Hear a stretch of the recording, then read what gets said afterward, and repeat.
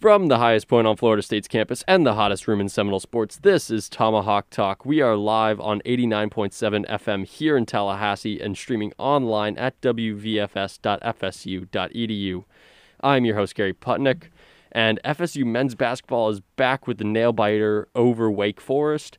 FSU women's basketball is on a winning streak, and we got a lot more to talk about as we move our way through the rest of this show, including some NBA, NHL, FSU baseball, FSU softball, and maybe even some Champions League soccer. A lot of stuff going on in the sporting world in life after football. It's a weird thing to say, but we're in that kind of time of the year again. But we got a lot to talk about, and we got a lot of people actually on this show today. But as always, I'm joined by my good friend and co-host Austin Reynolds. Austin, how are you feeling about your Hawks lately and their chances tonight against Derrick Rose's Knicks? Lately, I've not been too high on them just because injuries have been really kicking them in the shin so far. They've lost DeAndre Hunter for about 7 to 10 weeks with I actually forget which kind of injury. Something with his knee, I'm pretty sure. And then Bogdan Bogdanovic signed to be the team's starting shooting guard. He's been gone for a little bit. I ranted and raved about that last week, but Trae Young and John Collins have really been a two-man show with Clint Capella just being kind of hit or miss at the rim. So it's not been too fun tonight, or too fun leading up to tonight. But against the Knicks, I have a little bit of renewed hope, just a smidge. Well, the Heat have met them in the standings. They're tied right now at the 10 and 11 or 9 and 10 spot right now. So it's going to be a lot of fun to kind of keep up on that race as we move forward throughout the Eastern Conference. But let's keep it moving here. We got Sebastian Angel Riano decked out in his Tampa Bay Buccaneers championship gear. He's got the Buccaneers hat, the Tom Brady jersey, the red one. But let's talk a little bit about Tom. And what were your thoughts? And do you think he's a disrespectful human being for doing what he did in throwing the Lombardi over the that bay? Story about that, the daughter, not even the dude who made it. The story of that one that came out was such like a non-story of just, it's the lamest thing I've ever heard. Cry me a river, honestly, or cry me a bay, would you? No, that was awesome. It's amazing that we got two of them in the same year. But these championship boat parades, I think, have cemented themselves as the trademark of Tampa Bay. They're amazing. Bayshore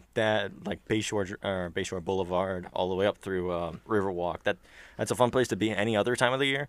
During a parade, it's awesome. The toss itself, Brady to Gronk/Brait. Across the bay was really, really cool. I mean, it's legendary either way, right? So they either make the catch and it goes down in history like it did, or it sinks to the bottom of the bay for a legendary curse / moment in history. And so the Tampa Bay Buccaneers defended their bay, and what did they do in order for nobody to take that Lombardi trophy away from them? They sunk it to the bottom of the sea. Poetic. It was very funny. It's weird to see them do that because that stuff never happens, obviously, because there's not too many parades in the water. I mean, the only other time I think where you see boat parades is in Boston for the duck boat parades when they take the duck boats through the Charles and all that. So kind of fitting that Brady gets another boat parade. And they've done all their Lombardis on a bus, right? Yes. They always do. They always take the bus up in Boston for their chips, which they have a lot of. I gotta hand it to them. It's also the duck boats. So the duck boats are like big boats that also can drive on land. They're amphibious vehicles, but still.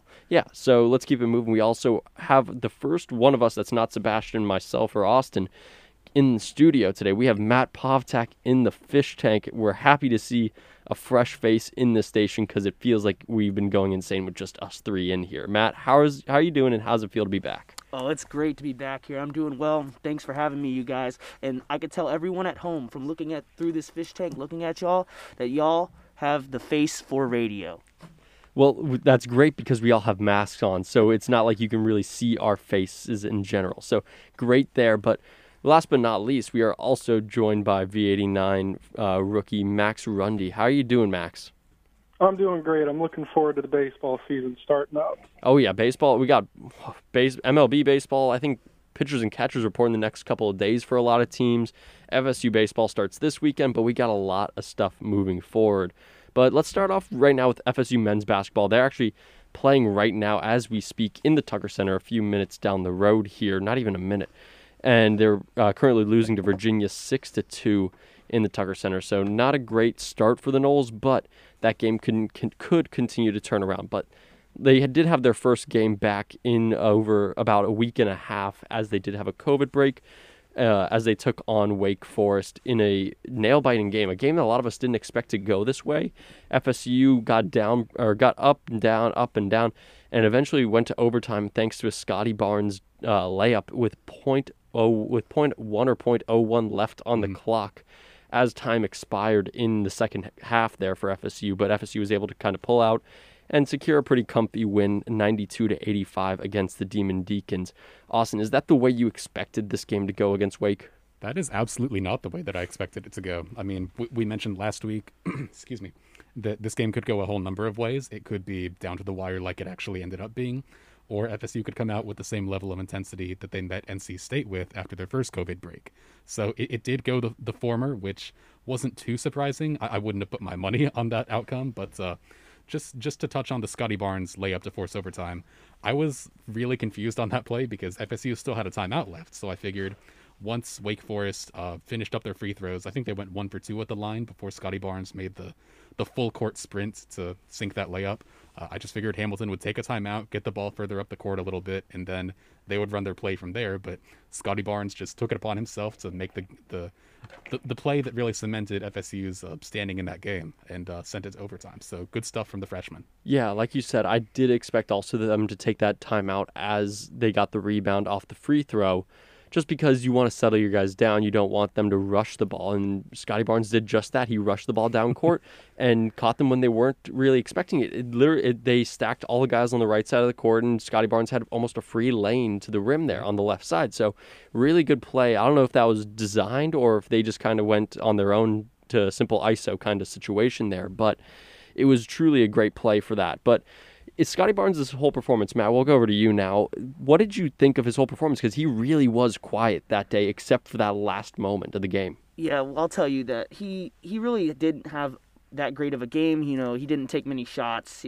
I think he shot 4 for 12 from the field, which isn't too great for him.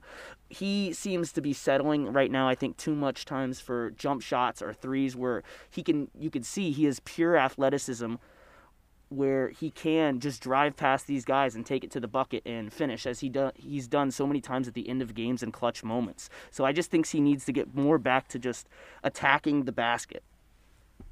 Yeah, that is something that he does need to change up. He has not had the opportunity, or he's been taking too many opportunities shooting-wise, and that just doesn't feel like his game at the moment. Not yet. Yeah, not yet. Yeah, I mean, he's still very young. He's 18, 19 years old. He's a freshman here at Florida State. So he should have a lot more time to grow, but a lot of people are throwing around the comparison of, he's a Draymond Green kind of like type player where he's good on defense, he can pass the ball pretty well, and he's great driving to the paint. But that's not what he really should be playing as, obviously, as a point guard, because as a point guard, you should be able to kind of do it all. And obviously, if you don't have a shot, you're it seems a little bit useless in today's NBA, put it that way. But Max, did you see anything else out of Scotty Barnes' performance? I'll just say, going off of what Matt was talking about, his real reason why I think he's not quite starting fully yet and why he's not proven himself to the extent that I might have expected as such a highly touted prospect would be his shooting splits. And yeah, he could be taking too many shots, but his free throws is what really scares me. Mm-hmm. For someone who is so amazing at driving downhill and getting straight to the hole like he's done so many times, that man cannot be shooting 56% from the line. He just can't. Yeah, that's a very good point that you bring up. As you were saying with calling him Draymond, which I despise that man. I would say if anyone on our team's like Draymond, it's been Raekwon Gray recently. That guy's been playing his heart out there. I mean, it's just crazy. All facets of the game, too.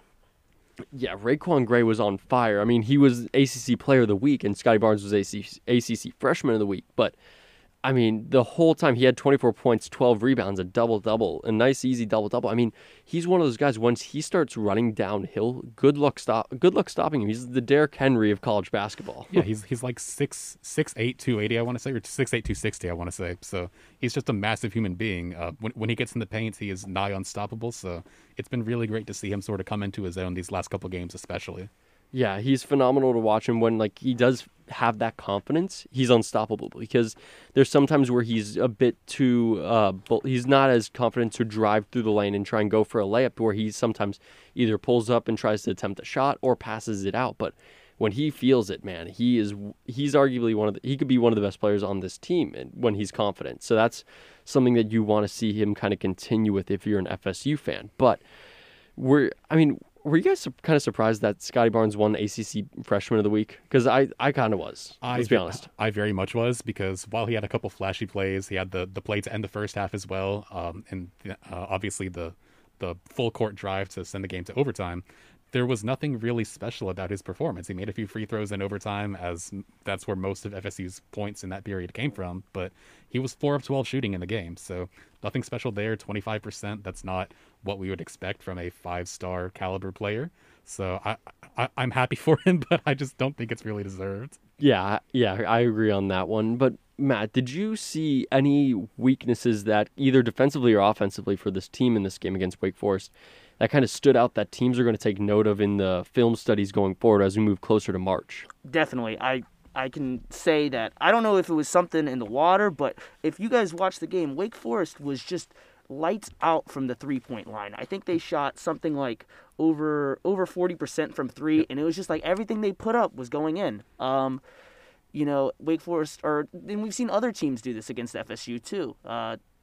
I forget the other teams, but I think Clemson shot very well. Like every team FSU plays seems to just always be lights out from the three-point line, and that's definitely starting to show up as a problem for Florida State basketball. Yeah, this has been a huge point of emphasis, really, the past couple shows at least that we've done, that FSU needs to be better on three-point defense, because they can score with anybody, but usually whatever they are shooting from three-point range, they're giving that up to the opposing team as well. And that was pretty much exactly the case against Wake Forest.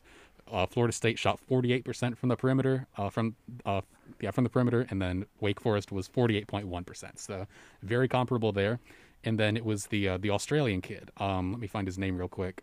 He had shot like 6 threes and 8 Antonio? all six. Antonio, yes. He was just killing Florida State from beyond the arc. I think he was ridiculous. 7 for 8. 7 of 8. 7 for 8 in the game.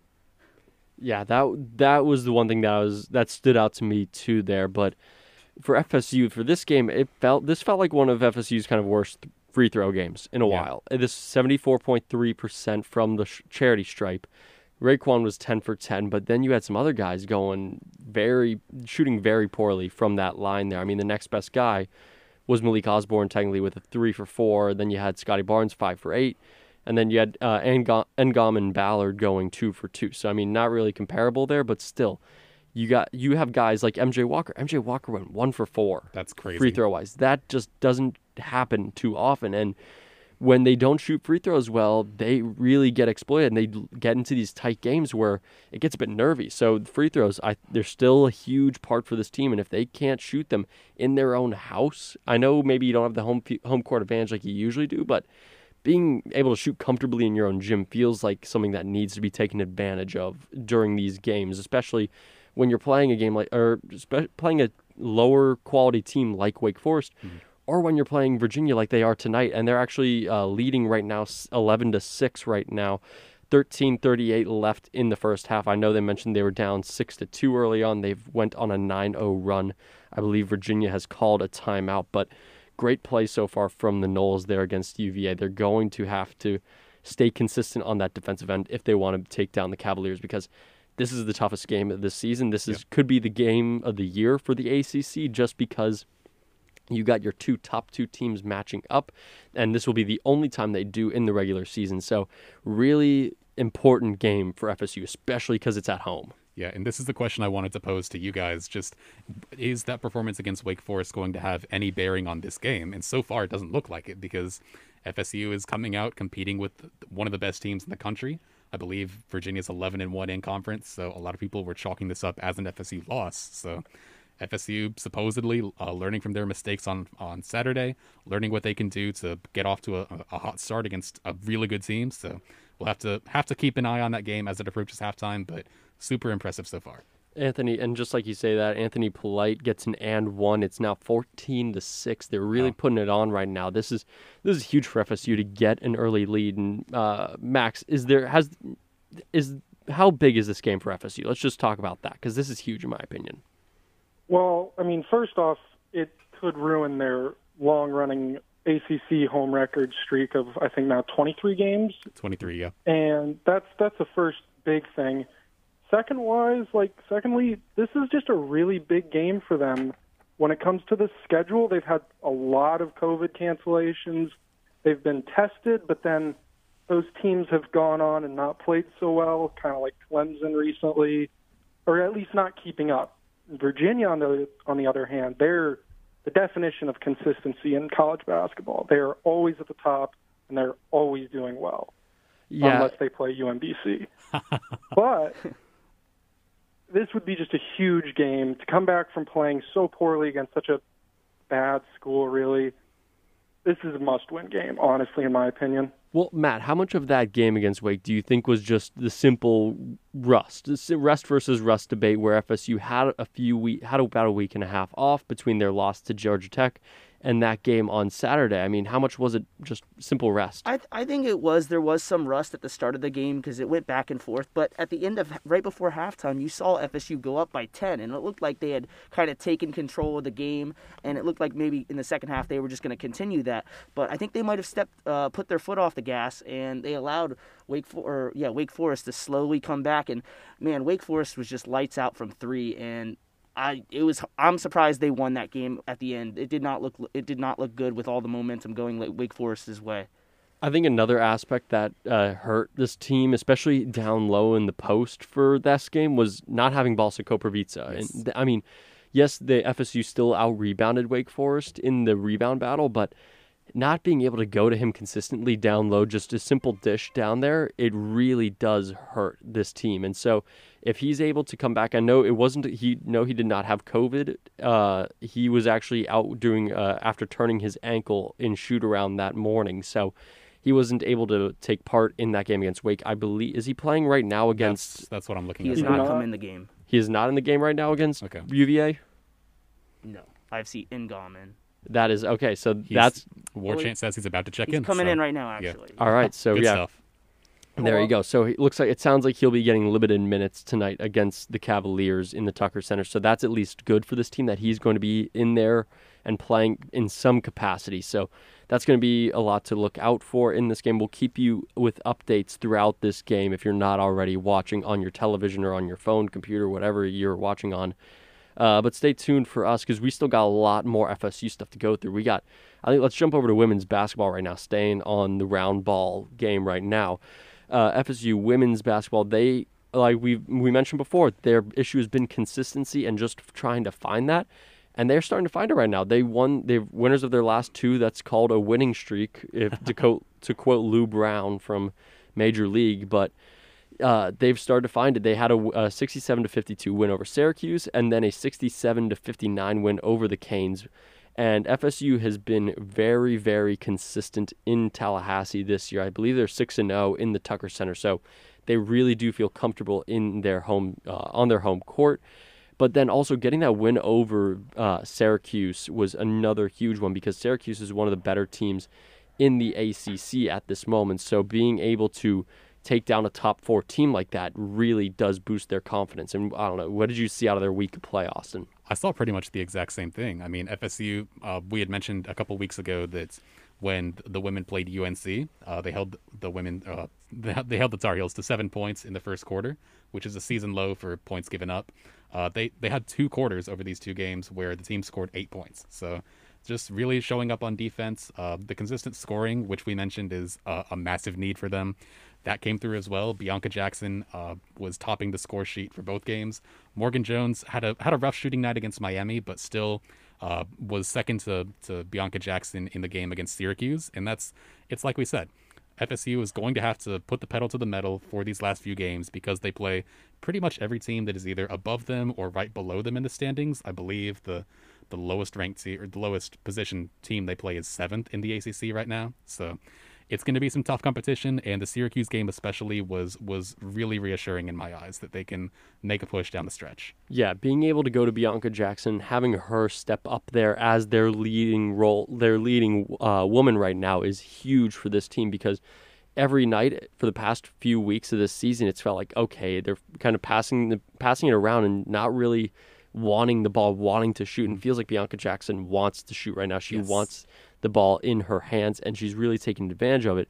And it's starting to show, because having someone that you can consistently go to like this really does help a team, because if everyone's wanting to pass it off, you're not going to be able to get a shot off in time. I know that really sounds very rudimentary, but like it makes sense when you're looking at this team and when you're looking at basketball in general. Matt, has there been anything that maybe we're missing from this women's basketball team that you've seen? I think in the game against Miami, that 67-59 win, I think, the team really played well as a team together. They're, like you said, their defense has been locked down, and they've been spreading the ball really well. 4 players in double figures against Miami. They're really spreading the ball and sharing the wealth in scoring. Bianca Jackson, of course, is leading this team in scoring, but I think they're spreading the ball well right now. Yeah, it's also nice to see that they can sort of wear these two different identities, because you have Bianca Jackson and Morgan Jones, like we keep mentioning, that are the two leading scorers on this team. But then you also have nights where Valencia Myers and Sammy Puisis get hot. Like Sammy Puisis was 3 of 7 from 3. That's not great, but it's better than her average 3-point percentage on the season so far. So that's 9 points added to her tally right there. And then just looking at the shooting spreads, like you see 6 for 8, 6 for 10. That's really reassuring that even on a night where Morgan Jones goes cold, the rest of the starters can sort of back her up. Having Sammy Puisis step up is huge for this team, just because, like, once we said, consistency is the key, and 3-point consistency has not been there for her. And she was pretty darn good last season before the COVID shutdown. So being able to get her feet back under her and shooting the ball with confidence really does help this team, because being able to spread the floor out, being able to move the ball around, it's huge. So is there anything else kind of looking forward at the rest of this roster here or the rest of the way down the lineup here? Because they got Georgia Tech on Thursday. They got number 3 Louisville on Sunday. And then they got Notre Dame and Wake Forest to close out their season. Is there anything that you're possibly looking for? Possibly an upset to call? I don't know. Anyone?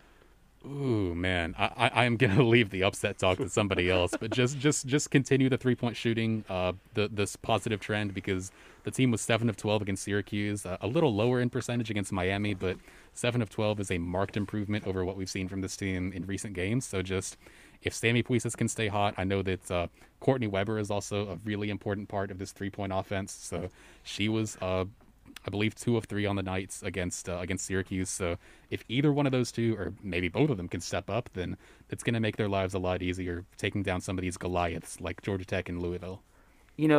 Coming up on this Thursday, they play Georgia Tech again. They had lost to them in January. If they can beat Georgia Tech, I wouldn't put it past Florida State to not give Louisville a run for their money.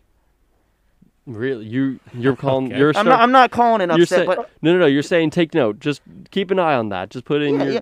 The upset watch will be on if they beat Georgia Tech this Thursday. That's all fair. right. All right. I agree. Totally agree. All right. Well, keep an eye on that. Put that in the tickler file there for you. But keep an eye on FSU women's basketball as they kind of close out the rest of their season here. Like I said, they got Georgia Tech this on Thursday, Louisville on Sunday, and then we'll pick up with some more next week once we get there. But we got a lot more FSU stuff to go to. I mean, man, it feels like we've been going for a while, but we still got a long ways to go and a short time to get there. But still, was it FSU? How are they playing on against Virginia right now? Yeah, I just switched over to my stream, and I think Gary saw me kind of shake my head in disbelief. The FSU is up 20-9 right now with 9:13 left in the first. I don't know. I can't take a peek at the box score right now, but that is impressive regardless of who is putting up the points. From what I've seen, I could just tell you their defense has just smothered Virginia right now. Virginia doesn't even know what to do with the ball. They look lost. Right now, the leading scorers for FSU are Raekwon Gray with 5 points, and he's 1 for 1 from the 3-point line. he took and a then 3. Anthony Polite also has 5 points, but he does not have a 3-pointer. Surprisingly, I thought that 3-pointer was going to be from Polite and not from Gray, but hey, Gray's feeling it right now, and he's confident, so that's great to see from the man right there. But still, yeah, they're up 20-9. I believe UVA is shooting free throws right now. Or no, is that FSU? That's FSU because they just made it. Balsa Koprivica made it 22-9. There you go, man. This could be getting out of hand here real quick. It was 6-2, right? Yeah, 6-2 once we start at the beginning of the show right now. But like we said, 22-9 right here. How much time is left in the first half? Still 9:13. I think UVA just took a timeout. 9:13, so it's just about halfway through the first half there at the Tucker Center, but we'll keep you updated as we move through the show. And time to get into a little stick and ball talk here. Softball and baseball. Softball got their season underway. They started off 3-1 to get their season going. They got their first game against Florida A&M canceled as FAMU had some positive tests within their own program. But they were able to play Memphis and Mizzou. I believe they played 3 against Mizzou and 1 against Memphis this weekend. So the Tigers came into town, and FSU came out 3-1. Their last game they did drop to Mizzou. I think it was to Mizzou that they dropped. Their last game too was at 9-5. But they did look solid this entire weekend. Obviously, you give them a little pass there for that last game because you're playing 4 games in one weekend in the course of 2 to 3 days. It takes a toll on you, mentally at least, because you start to get a little bit worn out. You just need a little bit of a break. But still, really solid play out of Coach Alameda's team today. Exactly, yeah. And that game against Missouri that the team did lose, obviously Missouri is ranked number 23 or 24, depending on which source you're using, but that was the second game of a doubleheader that Saturday. So the team had just played a doubleheader on Friday against these same 2 teams, Memphis and Mizzou, so they kind of were feeling it a little bit, running on fumes. So I think we can all excuse that loss. But definitely, looking at the stat sheet here, Elizabeth Mason was really good this weekend. 3 home runs, batting .364, and actually 4 of the members of the team are hitting better than .333. So, I mean, that's really incredible to see this early in the season, and it's super, super exciting. Yeah, she killed it this weekend at the Dish, and obviously another one that I'd like to shout out here is Josie Muffley. She had an amazing tag there. I've probably already seen it on social media. A lot of people have been tweeting it out, retweeting it, posting it on Instagram. But she made an amazing tag on a throwdown to second base. She jumped up, caught the ball thrown over by Anna Shellnut, and then reached down between her legs to tag the runner out as she slid it into second base.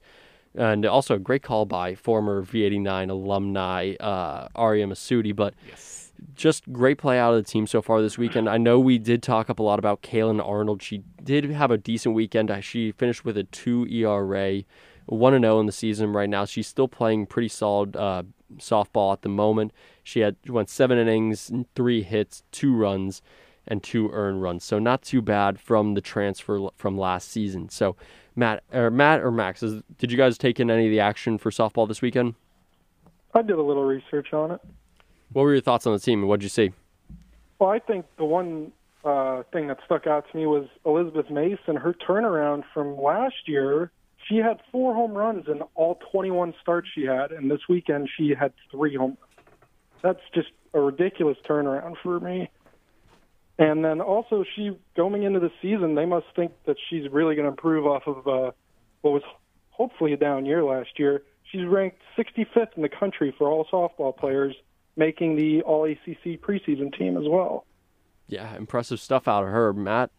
Yeah, I just wanted to mention again, I know you had already mentioned it, Kaylin Arnold, she had an all right weekend, but when she came in against, I think it was Memphis, they were down 2-0, and she came in with 2 runners on with 1 out, and she just went out there and put out, she put down 8 straight Memphis Tigers, holding them to 2 runs for the rest of the game. I just wanted to, since we're giving shout-outs, I wanted to give her a shout-out for being locked down there. Yeah, that really great stuff from the team. Obviously, we're kind of discounting the loss there on their last game, but still, they got a really promising season. They did, though, announce that their game on, I believe it was supposed to be tomorrow, has been canceled against Southern Mississippi, not due to COVID. That's weird to say this, but a game has been canceled not due to COVID. It was actually, I believe, a rain delay because we've been getting quite a bit of rain here in Tallahassee. People forget Tallahassee is a very rainy city, but they won't be playing that game, so that means their next game, I believe, will not be till this weekend when they take on, or it'll be Thursday because they travel up to Atlanta for this ACC pod. They'll be playing 3 against Georgia Tech Thursday and Friday, and then 3 against Virginia Tech on Saturday and Sunday. So a packed weekend. I mean, we talked about being burnt out this weekend. They better be ready because this is going to be a tough stretch of softball here for these 2 tough ACC teams up in Atlanta. So also it's going to be really crappy weather in Atlanta this weekend. I was taking a look up there. And I think Thursday it's going to be cold and rainy. Friday it's going to be like a high 40-something, a low at 20-something. So not great softball weather, not great just outdoor weather. So, I mean, really good luck with that if you're going to watch those games out there. Quick FSU basketball update. MJ Walker has hit 2 back-to-back threes. Ooh, okay. FSU now leads 28-11. Jesus. 7:44 left in the first half. Wow. I mean, What is lot of going game on to with be Tony played. Bennett's team? Jeez, I did not expect this. I mean, did you guys see the start to their game against UNC on Saturday night? I did not. They dominated them right out of the gates. I think it took 11 minutes for UNC to get to 10 points. It was, I mean, some of the more impressive defense and some of the most impressive cold shooting that I've seen in a long time from those two teams. So I was not expecting UVA to come out like this. I mean, FSU is punching them in the mouth first. Yeah, I'm pretty sure UVA leads the ACC, if not all of college basketball, in the lowest amount of points. I think or at least in the ACC, they allow their opponents around 58 points per game, where FSU leads the ACC in scoring with around 70 something, close to that. But offense is winning right now. I was about to say it's gonna be a battle of who's gonna blink first. Yeah. So we're gonna find that out as we move through the rest of this night. But Austin, do you got anything before we head to break? Yeah, just something small I want to mention in regards to the basketball game. UVA already has 4 turnovers to FSU's 1, so the defense for FSU putting in some nice work there.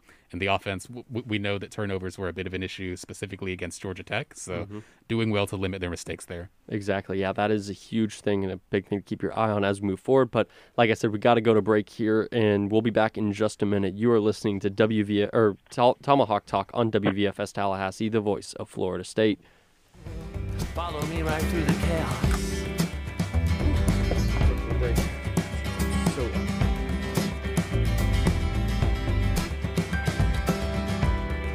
This whole house is doomed. Even the big parts get consumed. Prepare a grave from Menelaus. It never hurts to give thanks to the navigator, even when he's spitting out random numbers.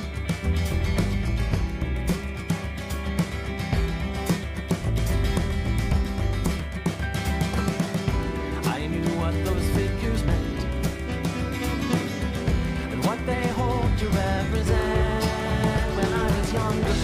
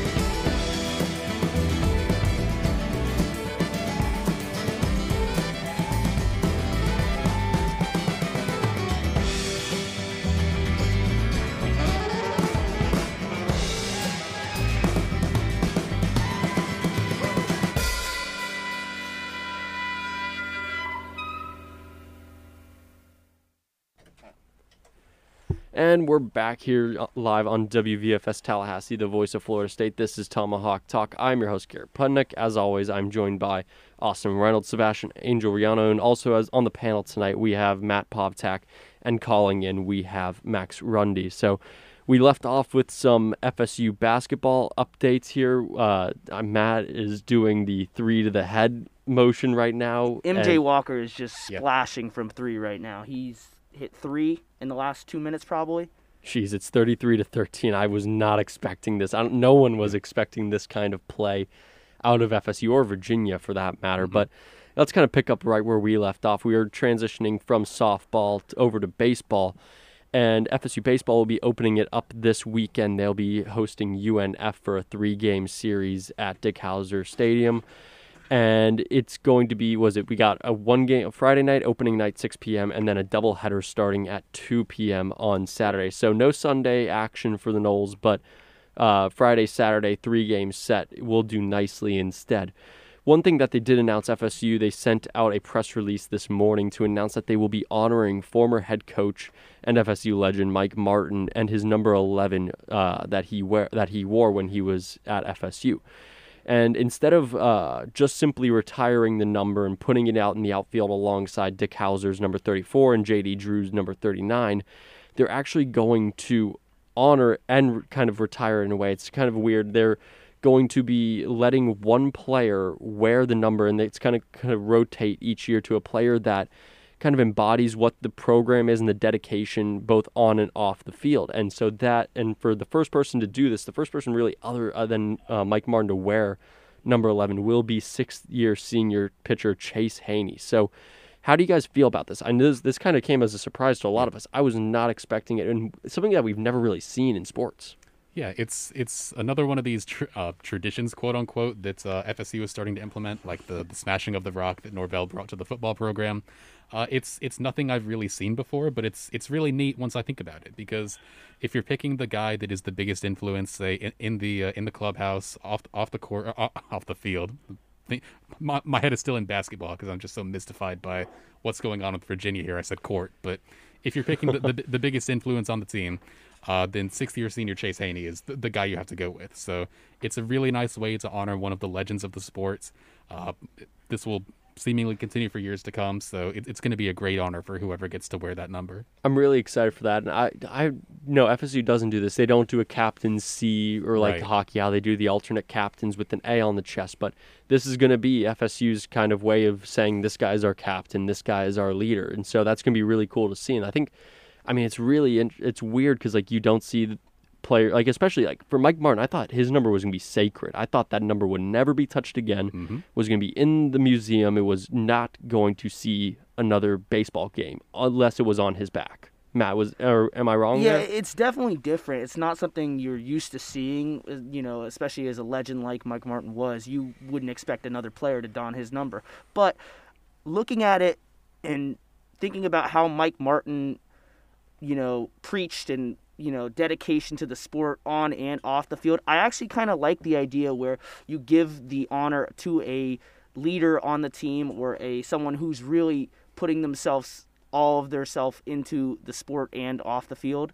I kind of like the idea. It's different though. Yeah, it's really cool to see them do this, and it's different, and it's exciting because it's going to be a thing every year. Like, who do you think is going to be 11 for this year? It's going to be kind of one of those things. So it's really going to be interesting to see that. And I know Chase Haney, he's had a pretty solid career at FSU. I know last year he finished with about a 1.29 ERA before the COVID shutdown. But let's talk a little bit about this year's team. And I know Chase Haney's obviously one of those players, but is there any, Max, we can start with you. Is there any player that you're most excited to watch for the season? I'm going to have to go with the second-year player now, after last year's kind of iffy year, would be Parker Messick. He's a pitcher, left-handed pitcher, and wow, he had a tremendous first year and summer, it sounds like. He looks like he's going to be a very interesting person to watch. The only thing is, it looks to me that he's a relief pitcher more so than a starter, but even then, he was one of the higher prospects going into last year, and he dominated. He fulfilled the shoes that were built up. 11.2 innings pitched, 1 earned run, 19 strikeouts, and just 2 walks. That's a tremendous season, and I hope to see better this year, too. He was one of my favorite guys on that team last year. FSU's bullpen was something that they kind of struggled with a lot in the past years, and now a lot of people are touting this rotation, both starting pitching and bullpen, as one of the best in the country at this moment, but Parker Messick's going to be a huge part of this. I know last year his off-speed stuff, his curveball was one of the best that I've seen in the collegiate game in a while. I know we had a few good ones in the past who could really spin it, but Messick has got a lot of potential, and I really am looking forward to seeing if he either goes into sophomore slump or if he can really continue that success that he had. But Austin, was there anyone that you were looking out for this season? I'm looking out for Bryce Hubbard because he came into this program last year as sort of one of the more hyped players on this team, one of the more hyped freshmen, because he came in as the state's number 4 left-handed pitcher. I think he was like 49 in the overall rankings for the state of Florida, so really high prospect there, but he didn't really convert that hype into production on the field. He gave up a 6.48 ERA in, I think, 7 appearances, 3 starts, so some rough numbers there. I think we can write some of that off due to being a freshman. Maybe there were some jitters in his first couple games, but hopefully with a whole year to sort of refine his craft, an extended off season to gel with the program, I am expecting great things out of him in the rotation this year. Yeah, there's a whole line of pitchers that we can go through and just start to say, this guy, we need to see a little bit more out of him if this team wants to be in Omaha come the summer. But Matt, was there anyone that you've seen that you want to possibly excited to look I'm for? really excited to see how Elijah Cabell comes out this year. You know, he ended last season before COVID and everything came and canceled it all. He was on a tear. I think he had 7 homers in 17 games. He had a lot of strikeouts. We'll hope this year he can try to get past that, but the amount of power this guy was swinging with the bat at the end of the season really makes me look forward to this next year. Yeah, Cabell's one of those guys that everyone always talks about just due to his raw power, and that was something that I took note of the first time when I was at a practice where he was at BP. I didn't know who he was going into that season. I just saw a kid swinging the stick with some pure aggression and some pure power in the cage out there. And I was like, oh my goodness, who is this kid? And he has played some solid ball, but still strikeouts. That's the issue. Just gotta figure that one out. But I think another guy that we gotta look out for this season is I'm going to give you at least a pitcher and a batter here. We got Shane Drohan. He really is a guy that like I said, we need to see him kind of step up and kind of settle himself down. I know he's one of the starters that Florida State is really going to have to turn to this season. But he just hasn't had that sort of consistency. He really gives up a fair amount of hits whenever he's in. He pitched 17.2 innings last year, gave up 15 hits during that time, and also walked 11. I mean, he was just giving batters free bases. That's something you can't do. But also, I mean, it's ironic. He also led the team in strikeouts with 27. So it's really boom or bust for this guy, kind of like Elijah Cabell in that way. So he's someone that we need to see kind of improve if Florida State wants to get where they want to be. But another guy who I want to see play this season again is Nander DeSatis. Oh yeah, he's a guy. I mean, from his freshman season 2 years ago, one of the more flashy defensive players that Florida State has ever had, and one of the more gifted defensive players that Florida State has ever had. Problem is, he sometimes just gets a bit too lackadaisical out there, and he makes a lot of errors. I know last season he had 8 during the season, so that's something that really does need to settle down. Especially, I know obviously at shortstop you're going to have a lot more balls hit you. That means a greater chance of errors. But still, just being able to find your spot there and being able to consistently read hops and understand that is a huge aspect. And obviously, hitting, he's a pretty good hitter, not the best, but he really knows what to do when his number is called upon in the batter's box. But yeah, I think he's going to be a guy to keep an eye out for this season, at least hitting-wise. So we got a lot more baseball kind of coming along as we move through the rest of the season, both MLB and on the FSU side of things. So that's going to be a lot of fun getting to talk about them and kind of watching them progress through their season and possibly progress to Omaha. Who knows? But I think it's time to, or wait, actually one last thing before we move off of FSU topics for the day, just because we did this last week. Another FSU golfer has won a PGA Tour event. Former golfer Daniel Berger took home the title at the AT&T Pebble Beach Open out there in California with a field low 65 on Sunday to win at 18 under. I mean, great performance by him out there. I mean, that's something, he really has turned it on, and especially in that field. I know arguably, I think that's going to be one of the weakest fields that we're going to see on the tour this season, but still, being able to get it done in those conditions, because I know Sunday was a lot of wind, it's really impressive. Yeah, the eagle on 18 to win the game, or to win the tournament, was phenomenal. Those final 2 shots, that chip and putt, he put it, I was a loss of words. Yeah, you can make the argument that right now, he's better than Brooks Koepka. As former FSU golfers, I mean, I think there's a legitimate case to be made. Look at how he played last season out of the break. He played so well, and he's been consistently keeping it in top 10s, top 25s. I mean, he's playing really well. It's going to be interesting to see him go away. And it's crazy because 2 years ago, I think, in the spring, he was at risk of either losing his PGA card or not even making the Masters. I mean, he was starting to fade away like Ricky Fowler for a minute, but he's starting to find it again. I don't hate that take, but the Blake Hive will not be happy with that one. Oh no, not too many people are going to be happy with this. Because I love Brooks. I know people call him Blake too, but I love Brooks too. But I mean, Daniel, you just got to respect it when a guy's playing well and he's got a fun swing. I mean, he's not like your typical just straight up, straight down kind of golf swing. He has that.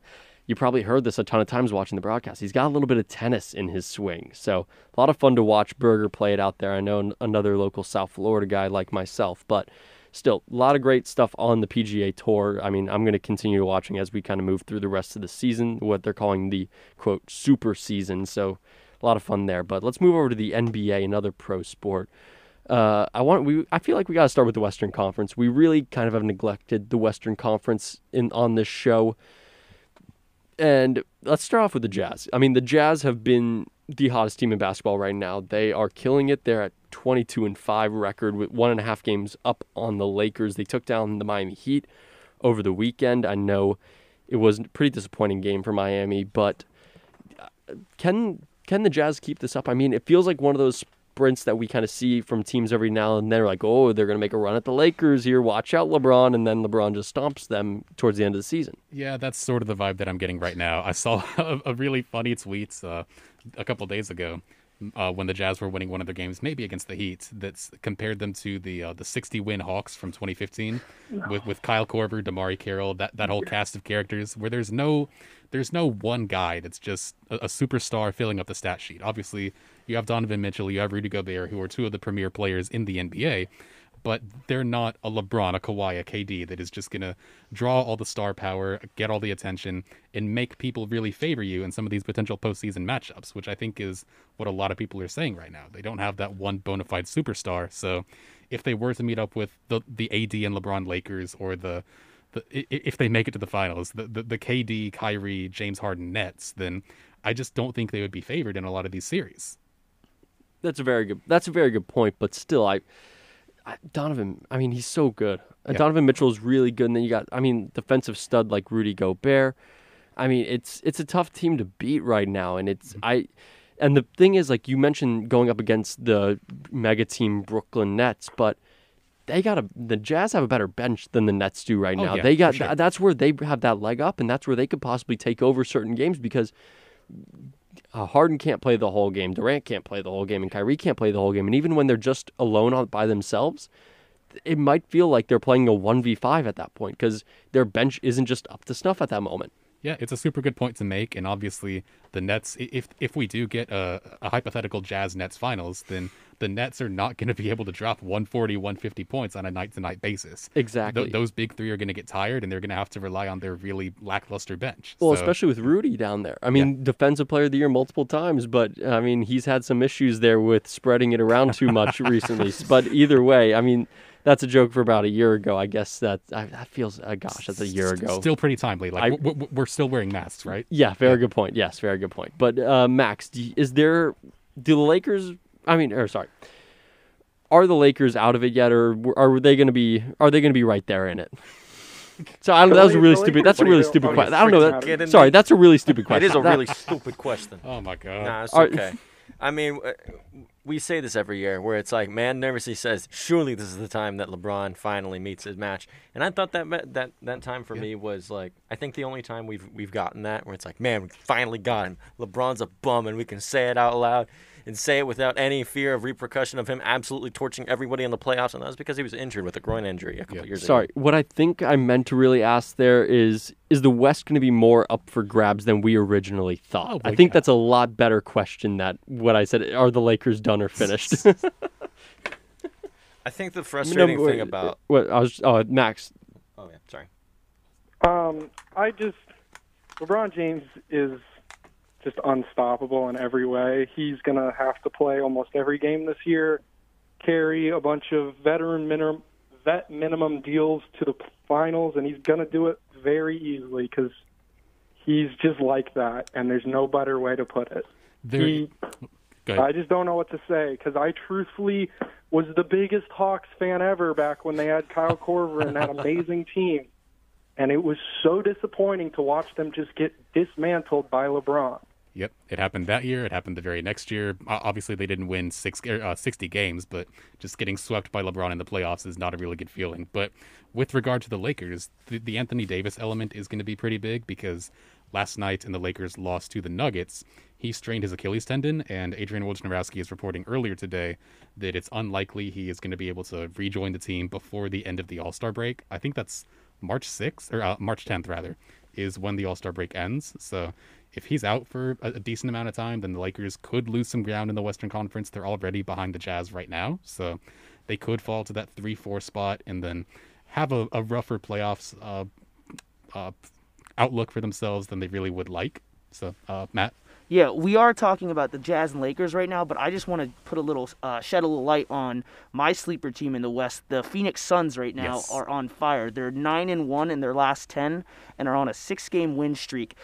Chris Paul, he goes to a team and that team starts to win. It's a proven fact. He did it with Thunder. He brought that Thunder team, which everyone thought was not going to win more than 20 games, to the playoffs. They beat his old team, Houston, last year, and he goes to Phoenix, and Phoenix now starts winning. Phoenix, they were pretty hot in the bubble. I don't think they lost a game, but somehow Undefeated in the bubble. Yeah, Bubble they didn't Suns, make the big playoffs. difference. The Suns are really exciting to watch. They have Devin Booker, DeAndre Ayton, and Chris Paul. That's a trio right there that I would not want to run into in the playoffs. They also have Jay Crowder. Jay Crowder from the Miami Heat last year, who played really well for them in the playoffs in the bubble. But I mean, they had a great. I remember last week they had a great win over the Bucks, 125-124 in Phoenix. I mean, that's one of those wins that you have to get. And they also they went back to back against two best teams in the East. They went 125-124 over the Bucks, and then 120-111 over the Sixers. I mean, those are two really quality wins. It's not like they're doing it against some bums like your Magic. Uncalled for.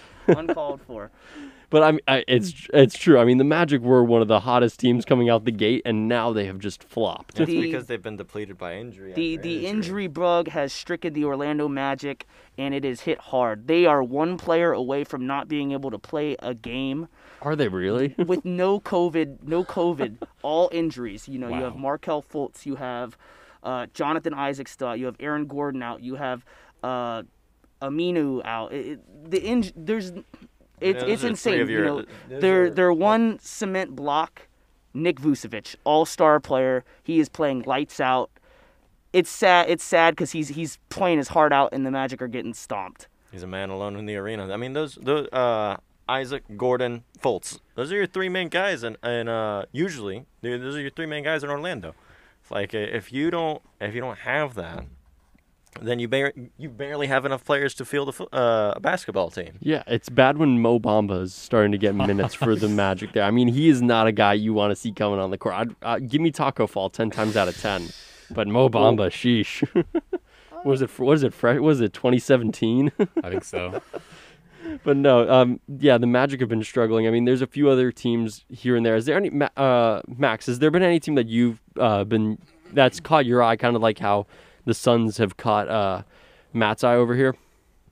I'll say recently this team is playing their hearts out, and with two of their best players, two of their starters, one of them is an all-star contender and hasn't played in a month. The Portland Trailblazers, as much as I really don't think anyone's coming out of the West except for the Lakers, this team is good. This team is the Jazz, but better star talent and deeper bench, in my opinion. And they don't have an overpaid center. It's just, this team's winning games, and they're winning games with a lot less players than they should have right now, and I wouldn't want to face them, I'll say that. I can definitely agree with that, because you mentioned that C.J. McCollum has not been there. I think it's Gary Trent Jr. that's had to sort of sort into that starting shooting guard role. He's been doing a really good job. He was 3 of 8 from three-point range last night, so not great, but just he's been sort of replicating his bubble numbers to some extent, because he was electric in the bubble, and he's been really filling that hole left by C.J. McCollum. So that's really good to see from a team that is down a couple players and still, I believe they're like top 4, top 5 in the East or the West right now. Anthony Sivens has been another player who's stepped up for them. Mm-hmm. They still have one of their stars, Nurkic, as well, has been out for I think most of the season. And it's really Damian Lillard's phenomenal player. and he gets disrespected a lot because he stays with this small market team. He needs to be respected as one of the, if not the best point guard in the league, one of the best point guards in the league. I don't think that's even really a valid reason to blame him, because he came out a couple days ago and said his way of living just does not fit with him wanting to join a super team. He wants to stay loyal to Portland. I love that. Yeah, I really respect that. So I don't get how people could frown upon that. Truly commendable stuff there. But yeah, so I don't know, is there? And I mean, here, one last thing about the NBA. I know we mentioned, I think you mentioned it. All-Star break is coming up quickly. Are you guys in on them doing the All-Star game this year? I mean, it's weird. Every other league has skipped out on an All-Star game, and the NBA has decided to go forward with it. Obviously, I believe it'll be in Atlanta this year, and there might be fans for it. Is that true? I think the league was talking about 1,200 to 1,500 fans, and that's going to be all either vaccinated healthcare workers or, I believe, students and staff from HBCUs in the area. So, fitting for the NBA's sort of vibe. But it's not going to be a ticketed event for fans. No, but it's still going to. I think it's just a weird kind of decision to make. Hey, let's bring everyone in the league together for a weekend. I mean, they say to cut down on super spreader events. This kind of seems like a super spreader event. And just discounting the game itself, the league came out and said, or I think Woj said, that it was being discussed that players who are not part of the All-Star game can still travel throughout the United States throughout the break. They can go to whatever state, they can go to some of the U.S. territories. That is not really matching the optics of a league that is trying to mitigate the spread of COVID-19. I think that's a bit ridiculous. That seems a bit backwards on that. Yeah, Sebastian? I think it's just a matter of the NBA trying to maintain revenues open. Yep. Other leagues have had similar efforts where they're either opening up new revenue streams, such as hockey with the realignment that they had to do, the NHL had to do in its league in order to get everybody to play. They had to first separate all the Canadians and put them in one big division. They moved Tampa, Florida, and Carolina over to the Central to let the northeastern teams play in divisions in a division by themselves, and then everybody out west. Right?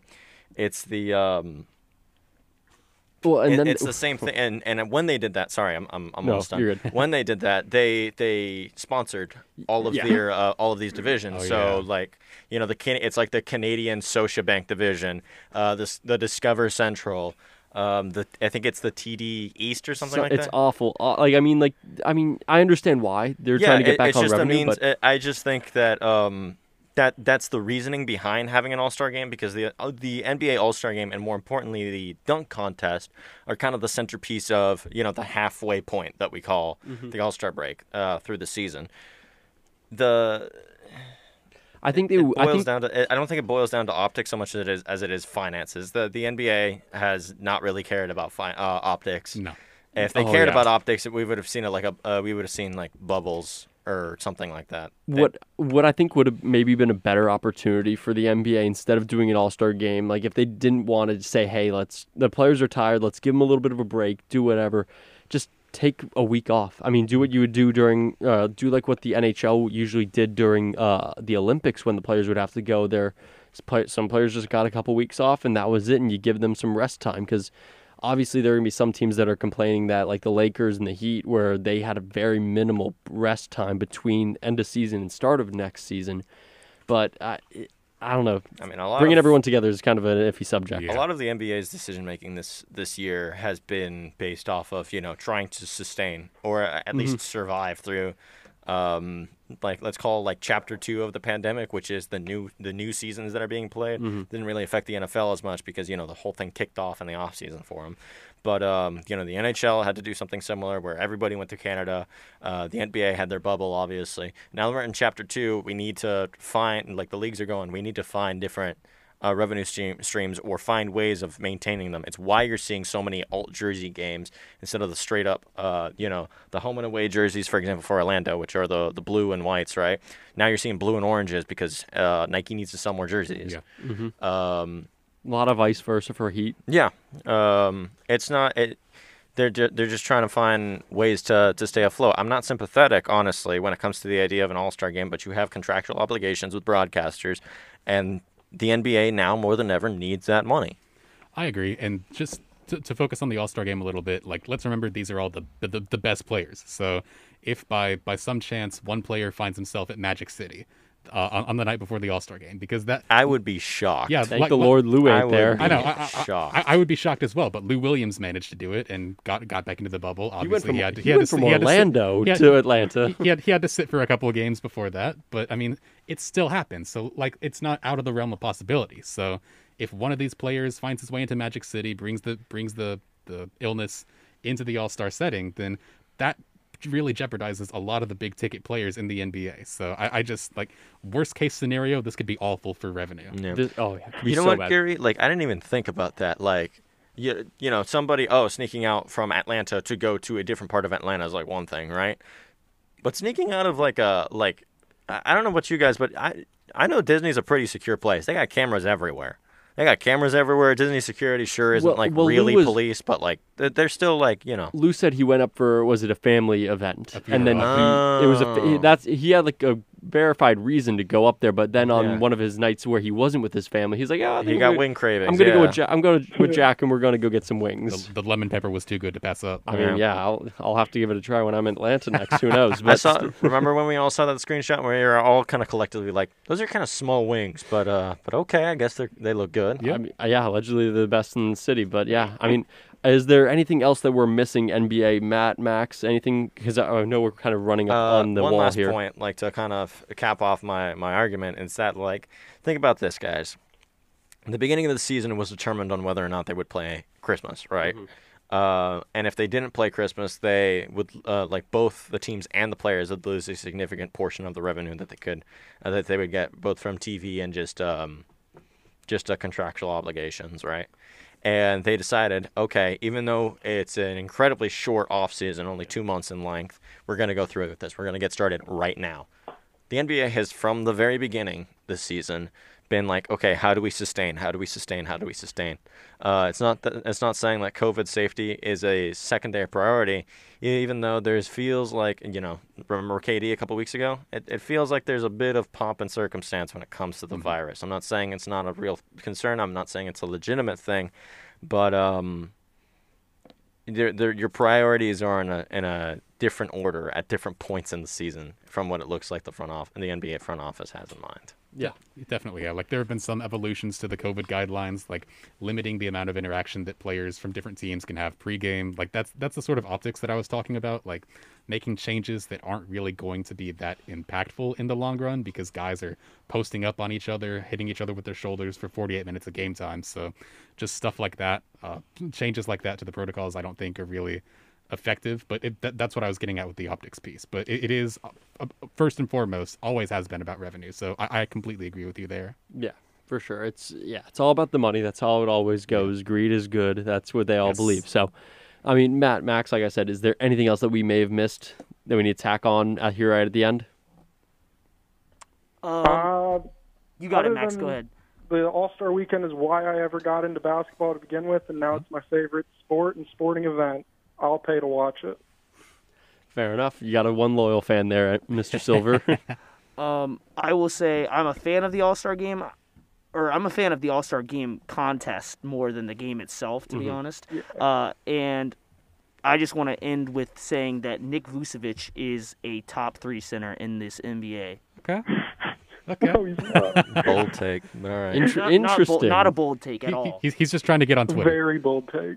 Interesting. Well, okay, we'll have to keep up on tracking that one as we move throughout the rest of this NBA season. But we thank you for listening to this episode of Tomahawk Talk. I know we're running up right on that 8 o'clock hour there. FSU is picking up just at the end of, was that the end of the half or is the start of the new half? Start of the second This half. is the start of the second half, up 45-25. So, Wow, crazy. gonna have to hustle home to watch that one. But yeah, we got a lot of great FSU stuff coming up next week. Obviously, we'll have FSU men's and women's basketball recap from their weeks, FSU softball and baseball recaps from their weekends, and a lot more sports. I mean, we didn't even get to NHL. we said we were going to, like, the two most neglected sports. Maybe next weekend. International soccer and hockey. Like, Well, let's be honest. This week of the Champions League wasn't as interesting as possibly next weekend. I mean, next I week, guess, because I mean, you got Liverpool Leipzig. I know That's- Liverpool's going through a little bit of a weird situation. Then you got Juventus and Porto, and then Barcelona PSG. So those are really the top